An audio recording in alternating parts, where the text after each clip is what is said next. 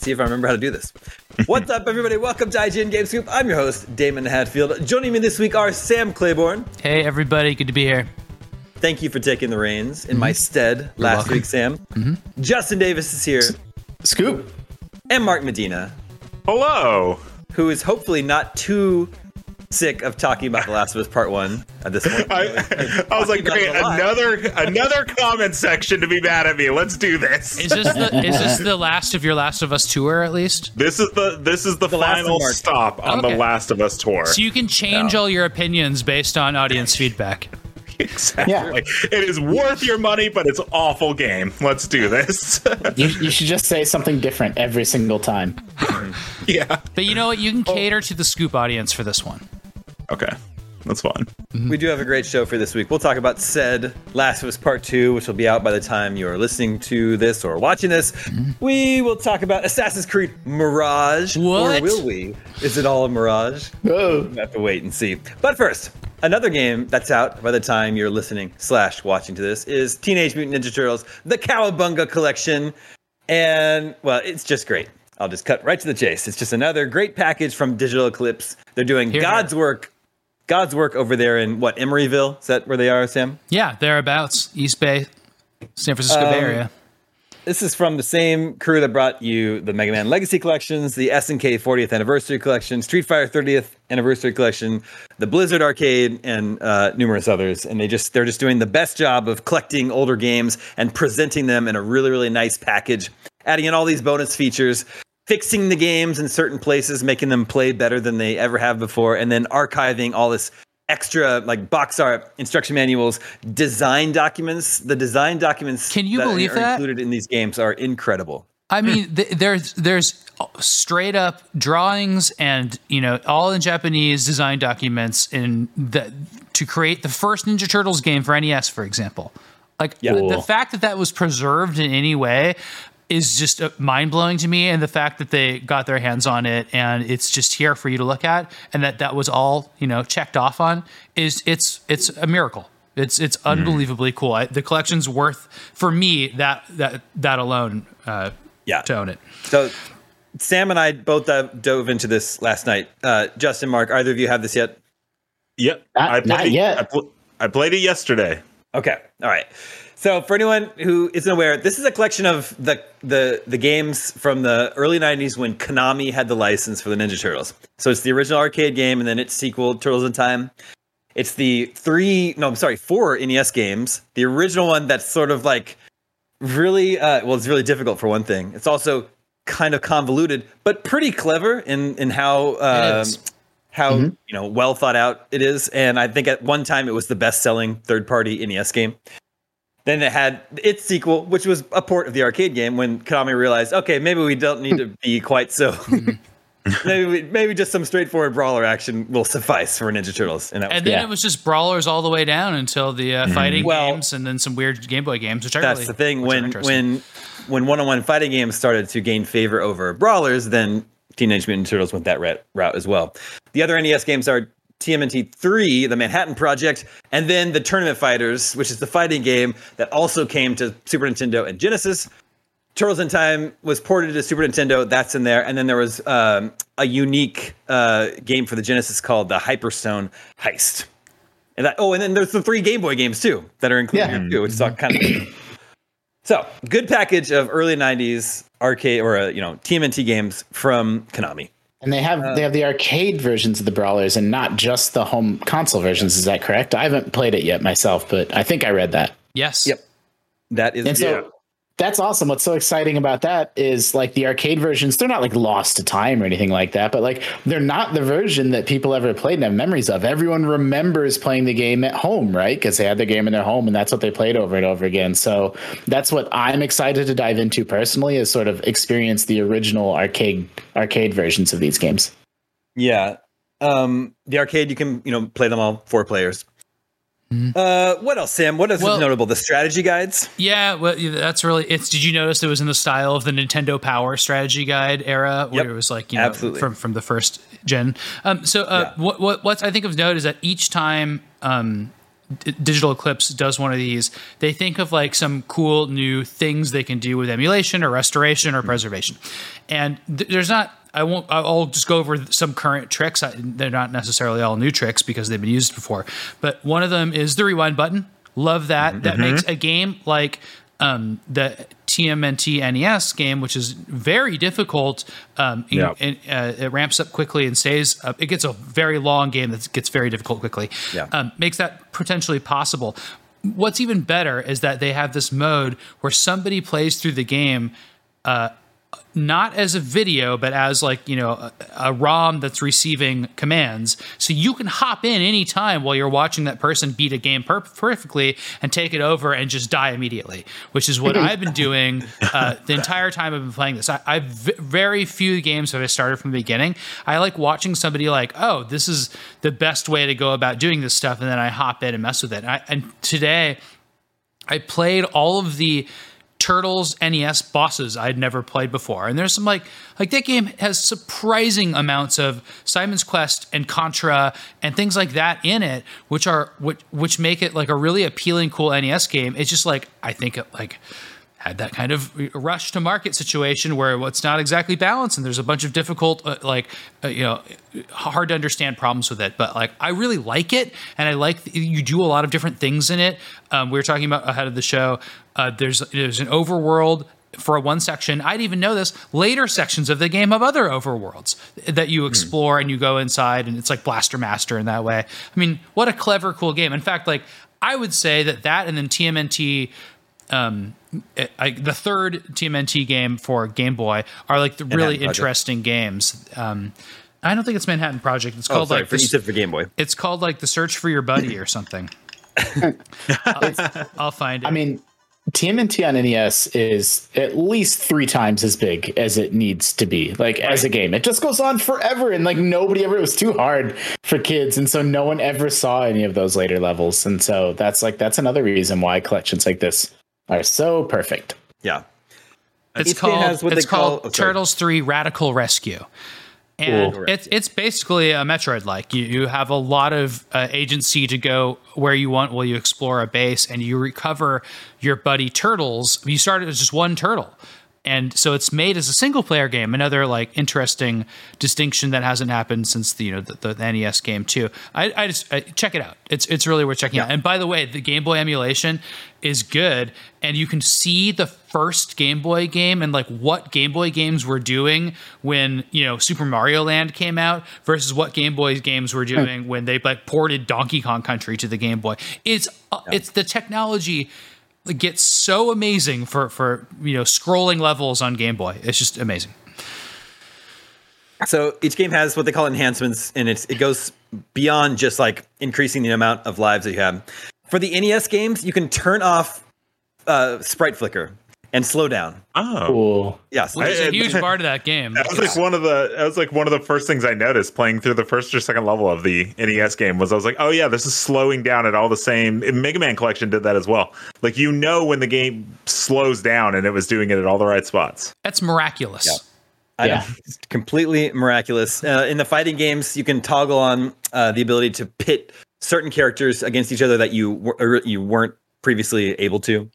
And then they created an original strategy guide for every single one of the games. And if they're not like super long, but they're presented in a very colorful, like Sam said, Nintendo Power like style. A paper layout. And they have they have like 5 to 7 different tips for the game. And if the tips are interactive, like if it tells you how to beat a certain boss, you can just hit play and it'll play a little video of showing you how to do it. It's really, really well thought out. They really so clever. Yeah.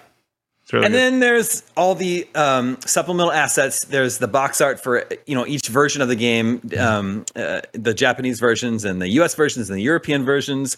I thought it was interesting, Sam, that throughout all of the entire span of all these games in Japan, the box art always remained super cartoony, whereas when they went on in the US, they tried to get a little bit more edgy. Those airbrush, I mean, it's like that side art for the arcade machine. It's like they just are just doing the bizarre live action side art stuff, and then like really dark looking characters with like mean eyes and stuff like that.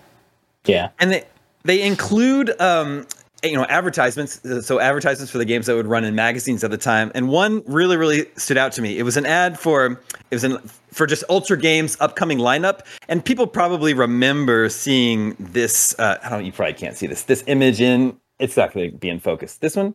Yeah. So when they show like the turtles and then the skateboarder, and then there's like a knight riding a horse. These are the games we have coming to the NES.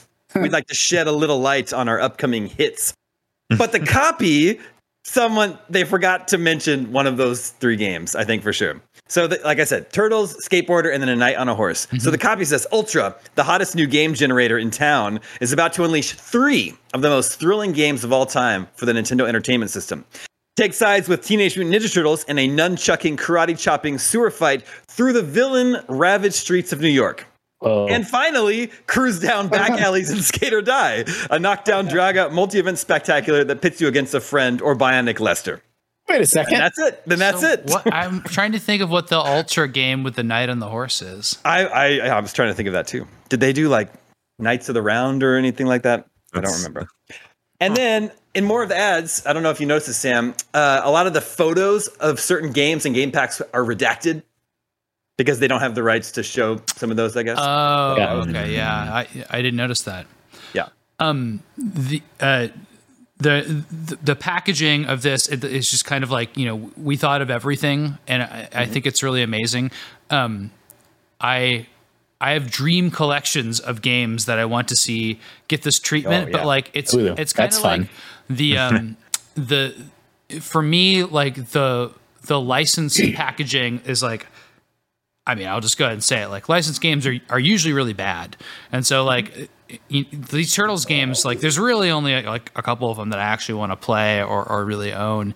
But that everything else makes up for that, because it's just like a really cool historical thing. I don't really like Turtles either. So it's like, that's really good. But like, I'm never going to play Tournament Fighters, let alone the 3 versions of it. But it was really cool seeing the Genesis game, which I'd never seen before. All the brawlers are kind of boring on consoles, but the arcade ones are classics, right? Same. Mm-hmm. Oh, that hurts me. I love my favorite in the collection is Time, Turtles right? in Time. Mm-hmm. Yeah, the Super Nintendo one. Like that game is like ingrained in my memory. I love that game so much. But did you also, I grew up with it. Yeah, I haven't played the arcade one because last night I dove into the Super Nintendo one. So I was like, I want to see it like the same. I think the Super Nintendo one is a faithful port, but you can only play with 2 characters. But then they added in like a couple extra stages, so it's like.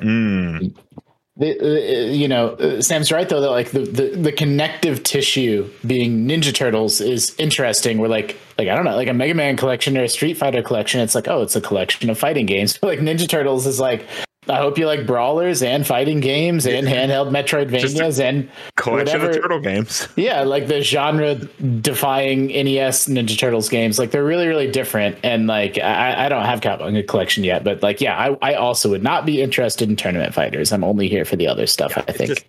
That's more of a novelty. But if they left it out, then everybody would be like, oh, but they left out this. So like I like how the completionist aspect of this collection is important to them as it is important to the people that are their audience, which are basically collectors. Yeah. Mm-hmm. The truth is, when you play several of these brawlers back to back, the original TMNT arcade game, Turtles in Time, the Manhattan Project, and Hyperstone Heist, there's a lot of overlap between all these. They all basically have the same setup. The Turtles are watching jump and kick down. Yeah, there's that. And then the Turtles are watching April do a news report on TV, and either she's kidnapped or the Statue of Liberty is kidnapped. They always start in New York City. You go to the Terrordrome. You fight all the same bosses: Bebop, Rocksteady, Krang, Leatherhead, the alligator guys. So there's just so much overlap. There's 1 million foot soldiers. Some of the levels are named the same from game to game. Like the final Shell Shock was one of the final levels in multiple games. Anyway, and then the last thing that, like Sam mentioned, the design docs for most of these games are very, very extensive. In some cases, they're like 50 pages long of all hand-drawn images and hand-drawn basically like mission statements and reasons, like for the TMNT NES game, it says plain as day, the Ninja Turtles are very popular in America, and we think kids will buy this video game, basically. Oh, and there's also in the awesome. and the not only just print ads but press kits, which is just like so cool to think like our world is immersed in PR and press kits for games, but like the concept of that, there was of course PR, public relations, that existed for movies and TV shows, but the game startup industry at that time, like it's really janky looking, it's really funny. You got to wonder, like, were these sent to like USA Today, like college papers? Like it's just it's so fascinating to think of like why they needed to do anything other than put this on the cover of Nintendo Power and tell kids to buy it. Yep. Which is what they did. It certainly worked. Anyway, Cowabunga Collection is out now. Super recommend it. Another great offering from Digital Eclipse. If I hear Digital Eclipse is working on anything, I'm immediately They kill it. Looking forward to that. Amazing. Another game I've been playing recently, and I was quite enjoying, is Cult of the Lamb. Mm-hmm. Yeah, that's great. Is this a Cult of the Lamb podcast? All right. Well, except Damon's got jammed up. I got jammed up. You jammed up? Yeah, I'm jammed up. Oh no! I got the lamb jam. So anyway, I was loving this game. Super dainty game. I think everybody knows by now. It's half like like village maintenance sim, and then half go on a run. See, I predicted that you wouldn't like that village maintenance sim part of it because I know you don't like Animal Crossing and stuff like that. Well, I didn't mind it, but I just didn't get to do too much. Basically, I'm stuck. I cannot leave my cult now. I can't leave my village. Oh no! When I try to leave, there's like this gray fog that's blocking my exit, and the game's not telling me anything to do. And I think you need to talk to one of your villagers. Believe me, I've done that. I've searched around. Apparently, this is a common bug on the Switch version where I'm playing it, and there is no known fix for it right now. One thing is like I might have to perform a ritual. Yeah. Except the rituals have a very long cooldown time. You're like waiting for that, and then now that my cooldown is done, you have to have a certain amount of lumber to do your ritual, and I don't have any lumber, and there are no more trees left in my village. Oh no! You have to venture out. Yeah. So Which you can't. So I was really, really liking the game, and then I got totally stuck. Bummer. That's too bad. I've actually heard of quite a few people getting glitches with it. I haven't really had any. The only one I had was I killed everybody on the screen, and it just wouldn't let me advance, and I didn't have the like move you get later on where you could warp out, and so I was just stuck, and I had to just quit out of the game and go back in. That's too bad. Yeah, no, I'm loving it. That's definitely the game I've been playing the most over the last week. It couldn't be more of a Justin game between sort of like the Tunic-ish, top down combat and then the village sim. Like the Animal Crossing comparison, like it's not like as someone that plays a lot of PC simulation village building games, that I find very superficial and kind of like basic, but it is satisfying and fun, and like I like how it all ties into skill trees for your combat and character later on. Like they do a really, really good job of kind of it's more like peanut butter and jelly than it is like oil and water. Like they mix together better than you might think they would, the two halves of the game. Mm-hmm. Yeah, I feel like there's two ways to like look at this game. For me, the first like 4 or 5 hours I was playing it, it was do the farming stuff to make myself better, to make myself get through the runs better and be able to do that kind of stuff. And then I kind of switched halfway through and I was like, you know what? Yeah. The runs only exist to make my farm better. Oh, okay. I can't do anything else. You need lumber. I'm going on a run. And I would just do old levels and stuff like that just to get. Too. Yeah, because I was like, this is a farming game to me now. Yep, exactly. And the music is so good. Yeah, I love all the sound, actually. I also don't think that what you guys just described is an accident, because like I also ran out of lumber, and like I think the game, it's pretty deliberate about like we're gonna make sure people have like not quite enough lumber to do what they need to do, right? Like and then it forces people into like everyone thinks that like, oh, like I'm playing this game in kind of I'm going on my own journey, but like you can feel the hand of like the designer, I think, underneath the surface. Oh man, I've been fishing a lot. That just reminded me. And I feel like you could like push yourself to progress. I could have beaten the game a long time ago, but I'll go back and do old worlds just because I'm like, nah, I'm not here to progress. I just need to chop down some trees and stuff like that. The game's also just so adorable. My Twitter banner since the game came out is a dissenter with the megaphone because I think it's the most adorable thing ever when they get super mad and they're all robble. Yeah. It's so good. I love the whole vibe of the game. I was really enjoying it. I hope they patch it and I can get back into it. Oh, bummer. But Sam, you've also been playing Arcade Paradise? Yeah, I have. As introduced on last week's episode, as a game that I should definitely play, I grabbed it and started playing it. I wanted to play a whole lot before this episode. And okay, so this is the game we talked about last week, just to refresh people, where it's an arcade sim, basically, where you're the arcade operator. So you're buying games and placing them and making sure that you can make profits off of them. The best part of the game is what they're showing right now when you go in your little coin collecting runs. Well, this is still in the actual worst part of the game, the place you start out in. So there's things I like about this game a lot. Like, I like that you grab these games and you place them, and then you have this kind of coin collection, and it happens like as long as you stay in the arcade or in the laundromat, you earn money, and you get you can actually tweak the games and make sure they earn more and stuff. That's like so spot on for how arcades work that I have tremendous respect for that, and it's really fun. But I'm not having a whole lot of fun with this game. It definitely hit my addictive. I don't want to say addictive. It has hooked me in this way that I don't like, which is just I want to do a lot, but it's not that fun to do because your dad gives you this laundromat and he doesn't even want you to have an arcade, and your dad is kind of a jerk. And he tells you the stuff from his yacht about what you should be doing, what you shouldn't be doing, whereas your sister is encouraging you, I think it's your sister, to do the arcade and follow your dreams. But the laundromat part of it is way too much. You have to do this so much. Oh my god! The laundromat part goes on forever. And I just made the switch where I'm I can just sit here and do nothing and not do the laundry finally and make more money, which is really funny because there's an achievement that are a little daily task. It's don't do any laundry today. So the game knows that, but it took me so long to get there. I hate the laundry. That's exactly what I was going to suggest. I think the game is I think in an unofficial, informal way, it's testing players. How long does it take a player to figure out they can ignore the laundromat? Because Damon, you haven't played it yet, right, Damon? I haven't yet, no. The conceit of the game is you have a laundromat with one crappy, dingy arcade machine in it, and then as you go, you end up with this huge, crazy arcade by the end with a laundromat in the corner. And but it starts out as a laundry sim, and then it's now you have 2 arcade machines and 4 arcade machines, and the game never tells you, don't do the laundry part anymore. You have to figure out for yourself, wait a second, I don't want to be doing this.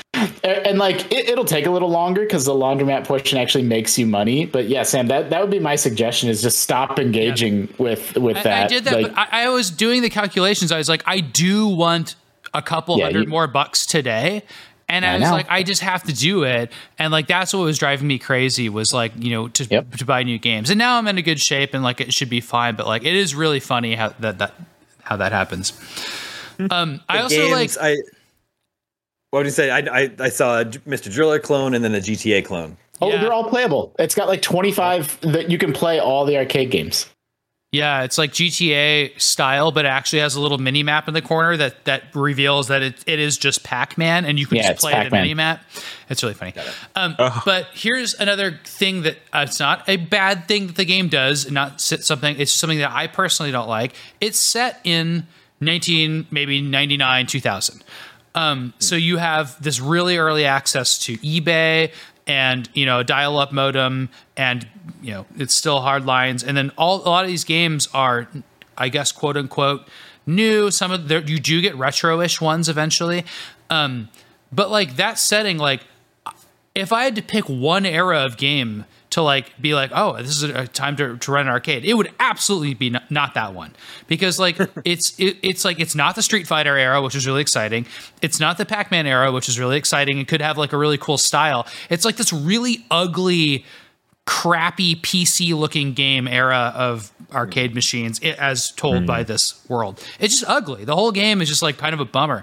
And like when I'm in my arcade, I'm like, oh, this is pretty cool.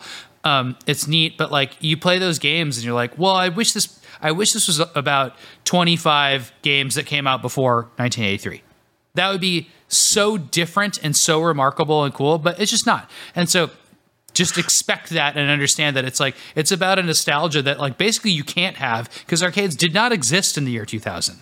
So it's like, it doesn't really make sense. It's this kind of fantasy universe that is kind of weird. Now, if you made an arcade game that was set now, that would be really interesting because there's a bunch of like kind of cool contemporary arcade games like 4-player Pac-Man Versus, and I don't know. There's ones that are out there now, and then also it could just be about a retro arcade, right? And then that's a popular thing. Maybe mix it with a bar or something. But like the laundromat turn of the century thing, oof, it's rough to get through for me. But I like, and also like it feels like work. Like frankly, like I don't run a lot of the elements of this arcade that I have games at, but I'm adjacent to it constantly, and of course have to think about it and where I bring in games and stuff like that. And like it's really adorable to see how this works. I think that similar to Cult of the Lamb, like I think it probably deliberately gives you not enough wood to force you to play the game in a certain way. This game does a similar thing where you can play the arcade machines, but then you lose money. You don't make as much money if you don't go switch over people's laundry. Yeah. And so there's this tension of like a little timer goes off and I'm like, fuck, I gotta go put those clothes in the dryer, but you're like right in the middle of a round of a game. And so then you, like me as the player, you make a choice to like, screw the laundry. Like I'm going to ignore it and I'm just going to keep playing this arcade game.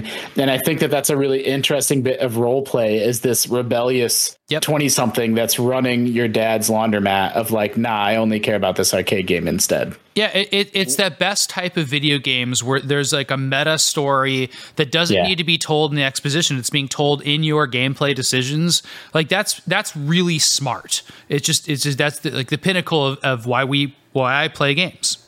So kudos to that. Also, at this point, like I need to wait because, you know, like arcade machines make money by the hour.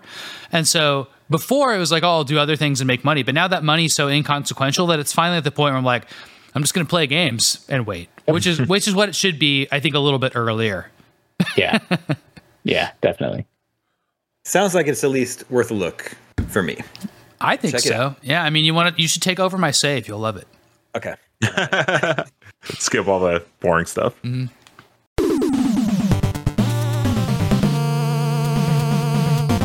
And then, Mark, The Last of Us Part 1. You did boy. not review it for IGN. No.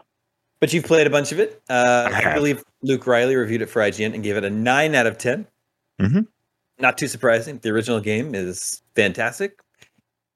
I don't know why a remake would be not fantastic.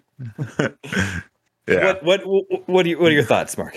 Am I the only one here who's played it? No one else has played it? Well, I've heard Mark talk about it on several shows, so I can just summarize his thoughts if you want. It's awesome, right? It's instantly one of the best looking PS5 games. It's the work they put into making this game exist for players today, people who have not played the game yet or want to experience, quite frankly, the best version of this game. Like, they absolutely nailed it. I just don't think it's for a lot of people, and that I think that's okay. I think a lot of, even our review asks, like, why does this need to exist? And everybody can come up with their own theories on why it needs to exist. It's coming out tomorrow or today, I guess, if you're watching this on Friday. Which you're like, is it for the HBO show? Well, the HBO show is still a long ways away, right? So it's not really like tying in. But you could say that the hope is that people are going to watch the HBO show and then they're going to be like, okay, now I want to play The Last of Us. And you get this like really cool definitive version of this game. It might turn somebody off to be like, oh, it's a PS4 game that is just kind of a cleaned up PS3 game. Like, I don't want to play that. But like, this doesn't look like that. This looks like Last of Us Part 2. So, I'm sure that's why it exists. We were talking on our other podcast and Matt brought up a good point where it's like, he said he felt like it would be kind of jarring to play the remaster and then go to Last of Us Part 2. And it just wouldn't really feel like that anymore. It's a very seamless transition. Okay, I see what you're saying. Yeah. Because it's like they changed the UI. So it's like when you crank, you do the cranking for like generators and stuff like that. It all looks like Last of Us Part 2 now. So there's not this like change from old UI to new UI. It's like the Mass Effect collection kind of did that.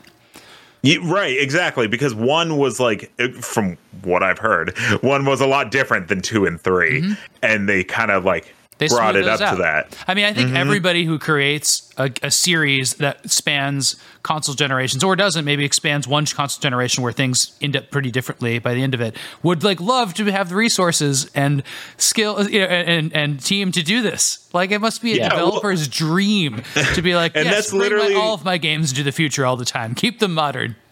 Yeah, and that's literally what they said. They said they finished making Last of Us Part 2, and especially with the accessibility options, they thought, man, we wish we could do all this for Last of Us Part 1, and that's kind of how it came to fruition. If you let Naughty Dog tell the story is that they just wanted The Last of Us 1 to be like The Last of Us Part 2.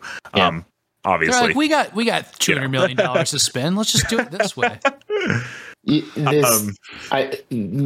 Different teams at studios, like projects, they're required to flex up like at different times, right? Like pre-production, production, post-production. And so that's another sort of like unconfirmed report, is like just the way that production schedules are happening at Naughty Dog. They had time for a group of people to work on this before they needed to sort of enter heavy production on whatever unannounced projects the studio is working on as well. So it was one of those kind of like stars aligned kind of things, supposedly. Well, and it's like they still used all the original voice acting, all the original mocap. And so a lot of people think Last of Us Part 1 is better than Last of Us Part 2. I also think the story for Part 1 is better than Part 2. And you just get to see all those performances shine way more than you would have on the old versions of the game. But yeah, also it's only 9 years old, so it's a little strange for it to be like it's a remake, Do you think that's a record? Yeah, I mean, I was trying to think of like instances where this has happened, right? And like even Demon's Souls was more of a ground up remake than this game was. So I really can't even pinpoint when this has ever happened. But to say a remake for Super 9 years Mario later, All-Stars. absolutely, yes, Super Mario All Stars, absolutely. That's a good one. But yeah, I think this game is awesome. And I don't know why it exists, except for the reasons I just listed.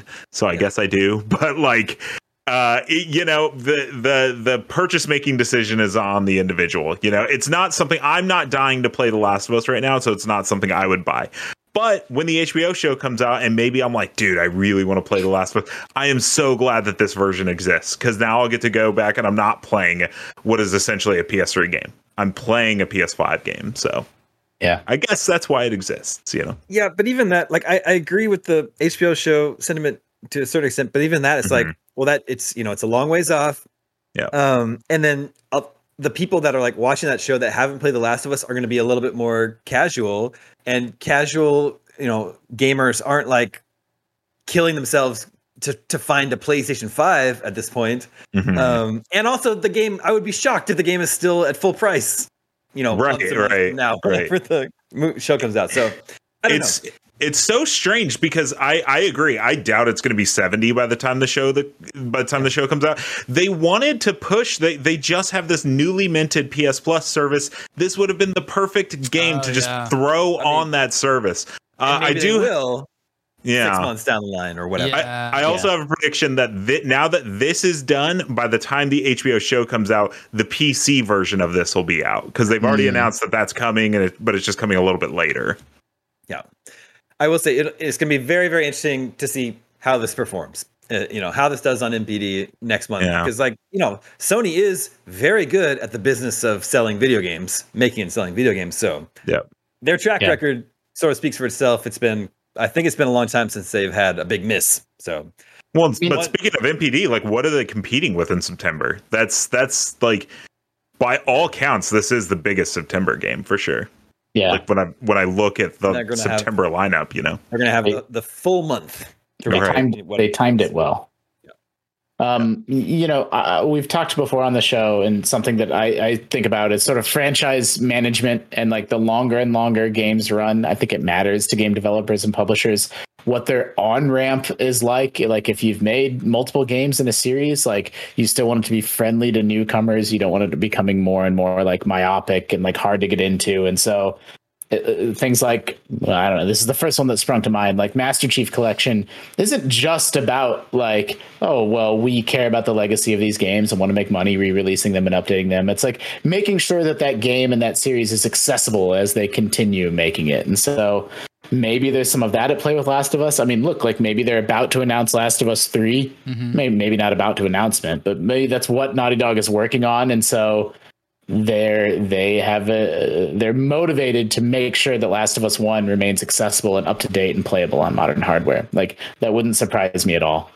You know, it's kind of a problem when, like, if you're a younger gamer and you're just getting into Assassin's Creed, I don't know, weird example because those games are so loosely connected to one another. But like certain franchises, it's like hard. You're like, okay, I want to go back and play the original. Well, I can't. And that's like the older and older video games get, that's a unique problem to our industry that sort of you don't have with movies or things like that.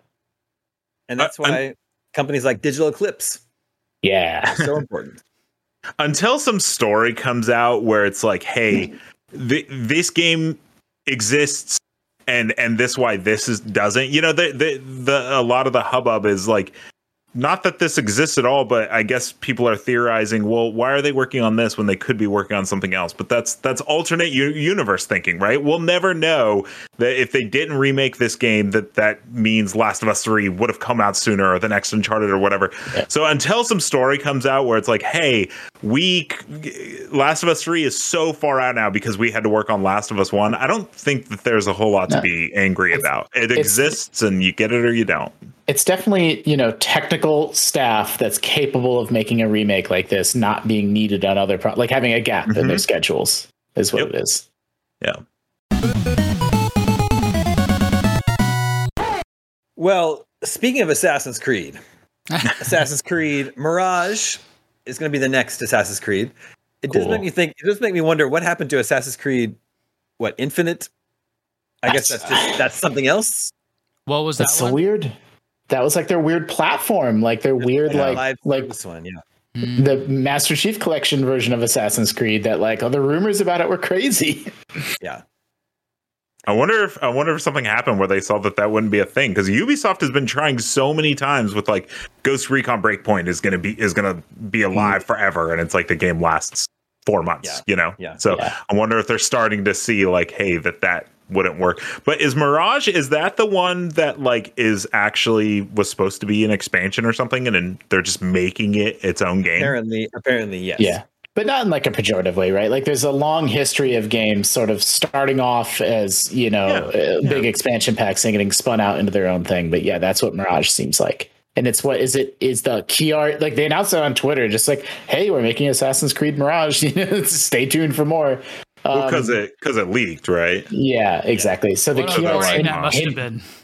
It's hinting at like, you know, like what it looks like Baghdad, right? Or India, like the Middle East, like we're back in that sort of area of the world, it seems like.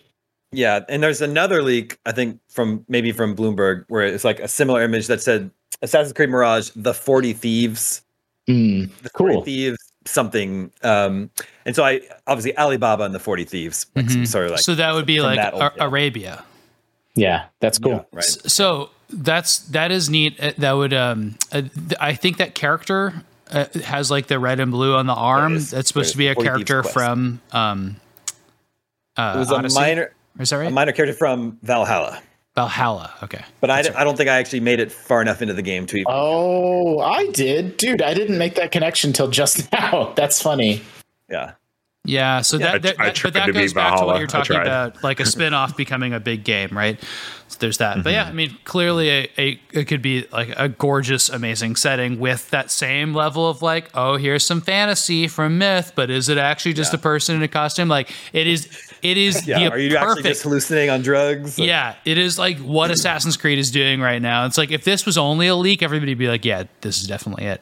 But that leak happened like on like it was like a tweet from a related commerce Twitter feed, and just back to back with announcing the game. Which, like, do you think they have like a failsafe now for a leak where it's like no, every Assassin's Creed leaks because like they have everyone. That's right. I mean, it's just like every single year.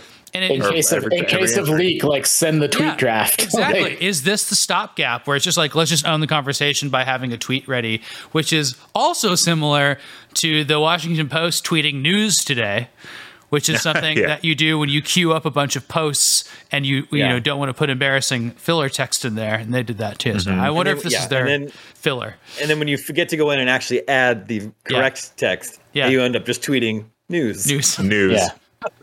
It would have only been if it was TK. Yeah. Well, that's why you don't do that, right? But normally you come up with something. I mean, it's hard when you're a news organization to come up with something it's not going to be taken at face value.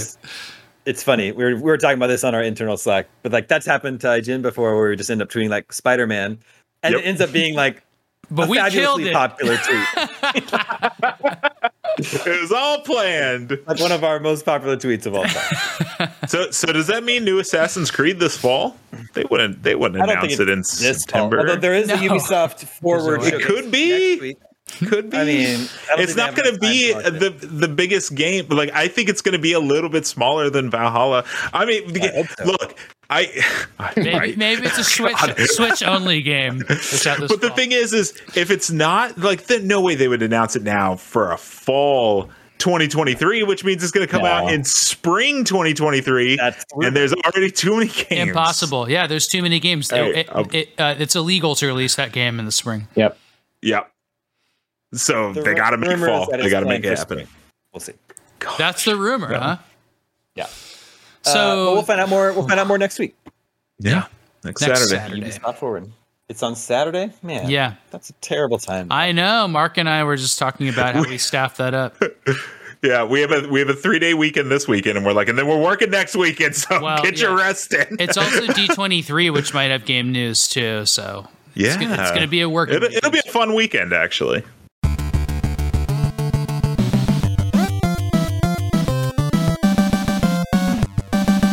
Okay, we're running short on time, but let's check in with the listeners. Oh, my listeners. Listeners, remember, you can always reach us at the email address, gamescoop@ign.com, just like Rob from Cobb did. Rob from Cobb says, I want to start out with a nicely job for Sam for sitting in for Damon during last week's episode. I'm writing in today with a question for Sam. Last week's episode displayed a background of pinball machines. The Walking Dead, in particular, caught my eye. I'm a lifelong Walking Dead fan. Lifelong. So he's only like 13 years old. Mm-hmm. I had to see what it takes to land one of those bad Larrys. After seeing a crazy high sticker price, I wondered, how does a layman purchase one of these machines? They're basically the price of a decent used car. Is there some underground pinball trading guild? Mm-hmm. Is there a high risk with buying used machines because of the intricate machinery? This is definitely a space I want to get into. I would love to own my own machine. Any insider tips to help this blue-collar boy purchase his very own machine? Well, first of all, you need a laundromat and a sense of moxie. Yeah. So, they're expensive. They're really expensive. They do make money. So that's why there's an aftermarket that's two pronged. One is that like you can buy this game and put it in a bar and make your money back, or you can, make profits off of it. So that makes the aftermarket games kind of expensive. Then there's also the collector's market, which is like older games are rare. Newer games have rare versions. So the version of Walking Dead that we have here at IGN is actually the LE version, the limited edition, that has an actual different set of mechanical bells and whistles in it, and then a separate art package, which makes it, rare. It makes it, I think there's 500 of them or something. So to get into pinball, you can go and avoid those two things. You can avoid a game that's going to earn money, and you can avoid a game that's rare. And you can go like common down the line, like 80s games like Pinbot or High Speed or Taxi or something like that. Now, those command a premium because they're just really fun games. You don't want a clunker that's no fun to play. So those didn't used to, though. So that's the bubble right now. Pinball's expensive right now. Those games cost $2,000, $2,500, $3,500. The ones I just mentioned, 80s, Bally, Midway, Williams type games. Addams Family, most common game ever made. That's a $7,000, $8,000 game now, right? And new games are $7,000, $8,000, sometimes $10,000. Sometimes more, sometimes 13,000. So you can see there's like all these different tiers. So if you start really, really low tier, an EM machine, an old one from 60s or 70s, or one of those 80s games, you can get in on that ground level. Now, if you're not going to make money off of it, then that's where you're looking at starting. There's virtual pinball that goes lower than that. But if you want to get into pinball, there is the thing you mentioned also. They will take maintenance, and it's not just like, oh, do I have to worry about this game as old? That's not really the case, because they're really built to last. They're really built to take a lot of wear. But if you take one in that's never been cared for, you have to do a bunch of things to get it running, and then it's going to be pretty good. But there's just continual maintenance. There's parts that are meant to break. There's rubber rings all over the game. There's flippers. Flippers do not last forever. Every part in the flipper has to be replaced. Every part except for the coil, which sometimes goes bad, which is the thing I don't want to go into. But but everything is made to break. I mean, they're like, they were made to last 2 or 3 years in an arcade and not last 30 years, 60 years, 100 years, right? So even the new ones are even using those same parts. Anyway, what did I not cover? I'm trying to keep it succinct. Well, I guess just the reality is pinball is it's an expensive hobby. Yeah, yep. but the thing that they tell you is to make your hobby pay, right? So it's like, if you do think like, oh, I want to save up, and maybe there's a brewery next to me that has a bunch of space because people drink there, and it's a bunch of brick walls, and there's that wall would be great with a couple pinball machines. If you're mechanically inclined and can invest in that, right now, it's a really lucrative business. It just is. It's like, where else can you invest in something that you're actually going to make all your money back? You can sell the machine for the same amount that you paid for it. Like, whatever you make, if you make $300 and then sell the machine, it's not like cars. They don't lose value when they walk off the lot. You can usually make value on the game you just bought. So there's all that to consider. And I'm curious, Sam, if people do what you just recommended, if you talk to your local brewery, you set up a pinball machine in there, do you insure it? Yeah, well, you can insure yourself as a LLC company, right? Interesting. You could call yourself an LLC and get yourself licensed. It's going to be a couple $100 to do that. You would do that if you were going to do certain things, like outright own the machine. Like, the potential there is like somebody could hurt themselves on your machine or something like that. Obviously, that's just looking out for yourself. It's common business. But the person you're partnering with could very well take that on. They're going to have business insurance. They might want to co-own the machines with you and split the quarters with you. That's a very common prospect. It's like, hey, I think this would be great. Like, there's two things that can happen. One is that you can bring in a machine, see how it goes, buy another one, see how it goes, start your business that way. But there's also a way that you go to the business and say, like, hey, like, I have one of these, maybe we should get a couple, you can try it out, and then they might purchase some machines and then look out for them that way. But that's not, like, the main concern is, like, you got to keep the games running, and you want to do it in a place where, like, people might really want to play it, and I don't know. Like, it's funny to think about arcades this way, and that's not just because of video games. Like, people are flocking to arcades to play games when there's not a pandemic right now, and, like, that's pretty cool that we live in an era that people want to go out and put quarters in games.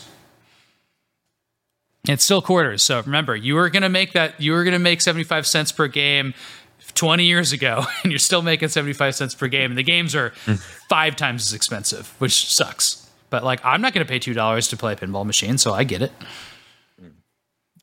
All right. I appreciated that Sam talk. Mm-hmm.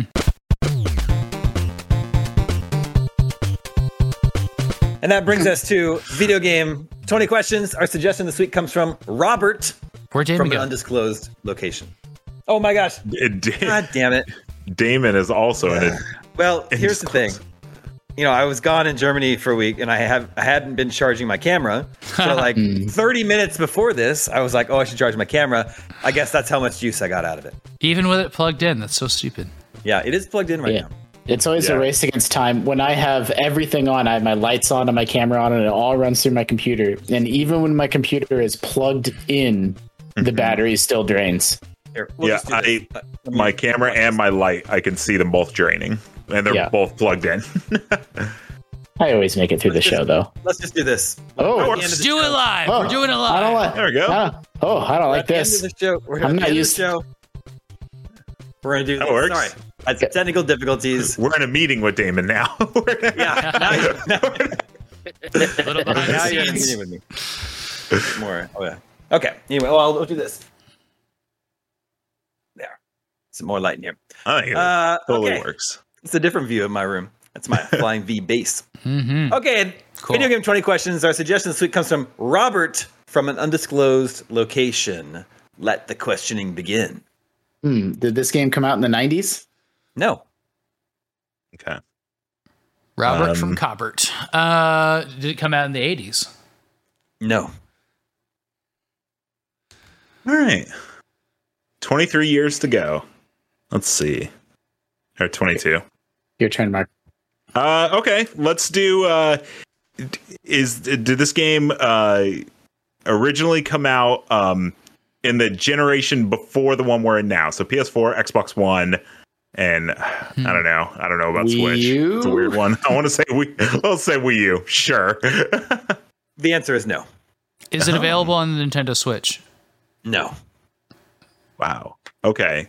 So it's- it's got to be like a PS3 Yeah. 360 game. Yeah. Is this That's game? good timing. Did this game come out in the PS3 360 era consoles? Yes. Wow. That's cool. I thought we were going to strike out and hit GameCube. Okay. Is this a console okay, cool. exclusive? Yes, it is. Okay. Damon's first. Okay, is this game exclusive to the 360? Yes. Great. Ooh. Wow. Weird. All right.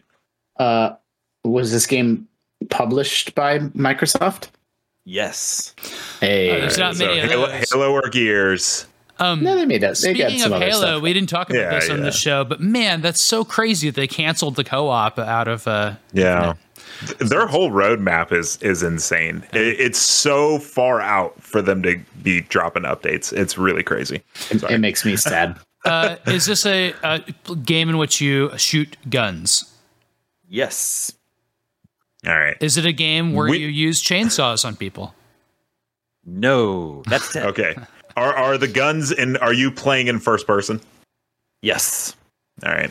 So I assume it's in the Halo franchise. It could be then, Perfect so Dark I guess because we talked about it. Yeah, I was gonna say could be. I wouldn't be surprised at all if there's a swerve incoming. Yeah.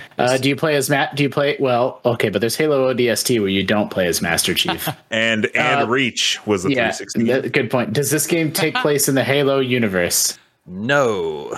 Oh, Yeah, so it Does it's this gotta be game Perfect star Dark. Joanna Dark? No. No. What? Oh no! Then Wait, but it was published by Microsoft.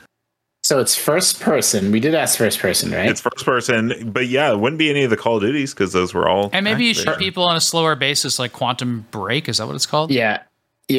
Although that's Xbox Xbox One. But yeah, One. something like that. So Also first person. shooting people. It's not Mass Effect then. Microsoft published. Not Fables. Oh no! The first person thing, because they publish a lot of games, but not that many first person games. Viva Pinata's first person. Kind of. Yeah, I mean, I guess so. You're the godlike character, but sure. Is this a sci-fi game? Man, is it a sci-fi game? I guess kind of. What the F? Has some- Yeah, because it can't be Destiny, because Destiny, did come out on 360. It The wasn't original published did, by Microsoft. but that's published by Activision. So, soft sci-fi, not hard sci-fi. Maybe is there like a military like Rainbow Six? I know that's not Microsoft, but did they do anything like that? Tom Clancy-esque? I think about what studio would have made it. yeah. Did by Rare make some weird shooty something in the 360 era? What I if don't it- think so. Not What, I mean- could there be a Kinect game, first person?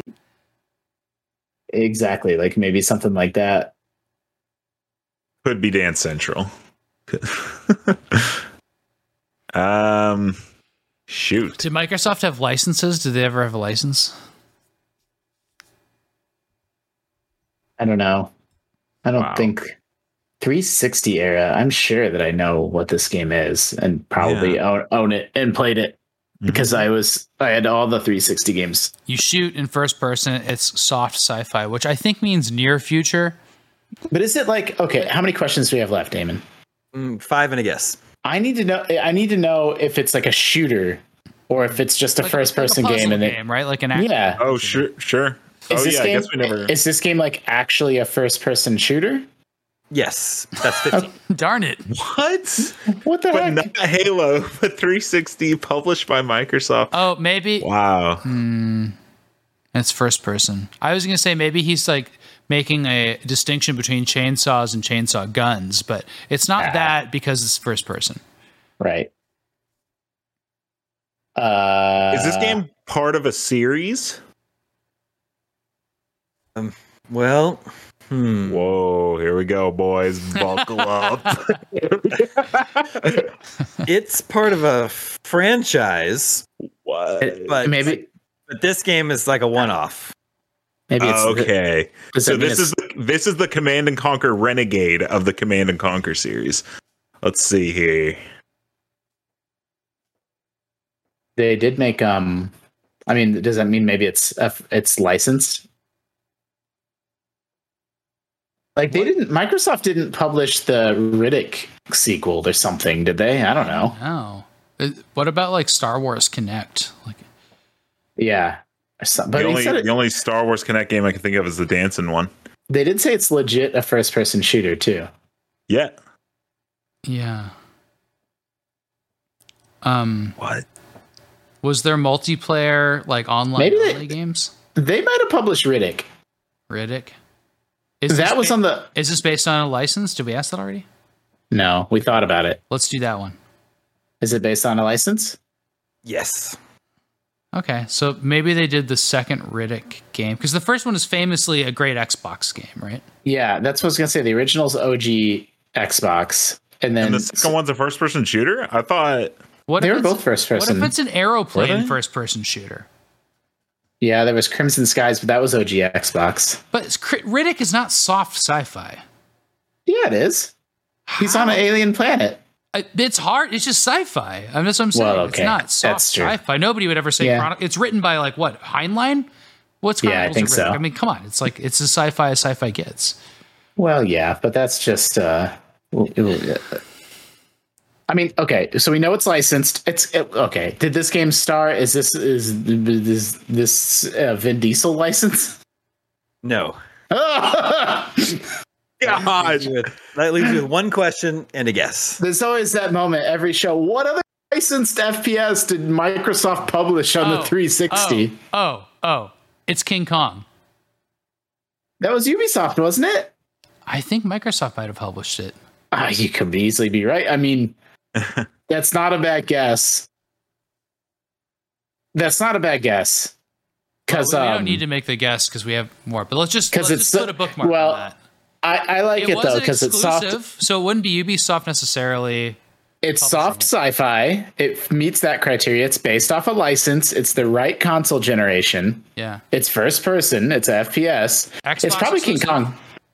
It's probably King Kong. I just had it in my head that was a third party game, and I must be wrong. Okay.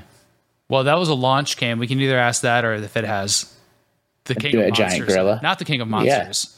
What? Yeah. Whatever his little slogan is. This is Does it have tag a team big wrestling. old gorilla in it? No. Oh man. Oh, I still thought you were onto no. something there. King Kong was no. published. It's a Ubisoft game. Okay. I mean, so they like could it be? Is it like Goldeneye or something stupid like that? That's what I was thinking. Like there was that There's a second GoldenEye. Goldeneye, Remember, there was like a GoldenEye remake. Yeah. Yeah. But it was like Daniel Craig. Yeah. And like, Yeah. but That was on Wii though. But there was that was on Wii. Also, like, I don't know. I kind of would consider all the like 007 games kind of part of a series, not like this is a one-off. There was another Bond that Rare maybe was involved in. I don't know, because there's like this unmade Rare Bond game right now. So I think we just have to say GoldenEye 360. I don't know. It's also crazy that this was exclusive. It didn't come to PS3. So it's Xbox 360. You know what we should ask? We're out of questions. We should ask if it was downloadable, because Xbox Live Arcade was huge then. Like there was Doom and Doom 2 on XBLA and other. I'm trying to think about other FPS games that maybe got digital releases. So the GoldenEye remake was definitely a Wii exclusive for a while, but I think there was some kind of Bond Xbox game that would have been like maybe Rare related. I just don't know. I don't know either. I feel like I'm gonna be so mad when I hear it though. Well, all right. What is it? I'll tell you. Since you're at your guess, I can tell you haven't gotten close to it. Okay. What? Wait, I know what it is. I know what it is. It's Shadowrun. Yeah, it's Shadowrun. We got it. That counts as a win. That does count. What? I'm not going to argue it. It's Shadowrun. Yeah. Yeah. What? So Shadowrun is based on a board game license, right? Yeah. Well, yeah, the tabletop. Yeah. And it was way ahead of its time. It was a class-based multiplayer game years before Overwatch, before it like took over the world. Really? What about like Team Fortress? This would be around that time. Right? Yeah. But like the classes in this game were really, really weird. Like they were like just incredibly different from one another in how they played and How'd operated. you get that, Justin? It just popped into my head. I remembered I was trying to think about other 360 shooters. I'm not sad that I thought I would be upset. I don't know. Isn't there like a Shadowrun that was like just announced or like just something? There's 3 computer RPGs that are Shadowrun. They look like they're like top-down RPGs. Yeah, isometric, I think. Yeah. Isometric RPGs, Shadowrun Hong Kong, and a couple others. I played the first one. It was good.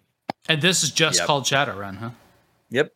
Man. And it was, I think it was a failure. It was developed by FASA Interactive, and they went out of business immediately after launch. Yikes. And I say soft sci-fi because like I always thought of it as like cyberpunk when I played like the Super Nintendo versions, but there's also magic. Yeah, it's like it's fantasy sci-fi. It's fantasy sci-fi. That's like the whole thing. That's Shadowrun's whole thing. Yeah. Okay. Yeah. I'll allow it. Well, you got there. I will also allow it. Shadowrun. Thank you for the suggestion, Robert, in an undisclosed location. And I got that's it. Be all the Shadowrun. That was amazing. That was an amazing win. That's going to be all the scoops we have for you this week. Thank you, Sam. Thank you, Justin. Thank you, Mark. Thank you to Jobert working behind the scenes to make this episode happen. My name is Damon. This is IGN Game Scoop, and we're out.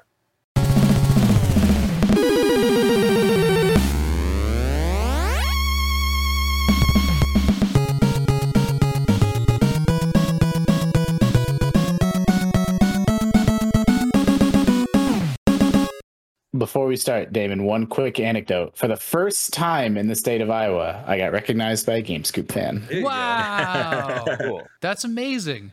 Was it on the street? We were at a restaurant. Cool. And then I was but to be fair, I don't ever go anywhere or do anything. So maybe it would happen more often if I left my house. Daily if you left. That's amazing.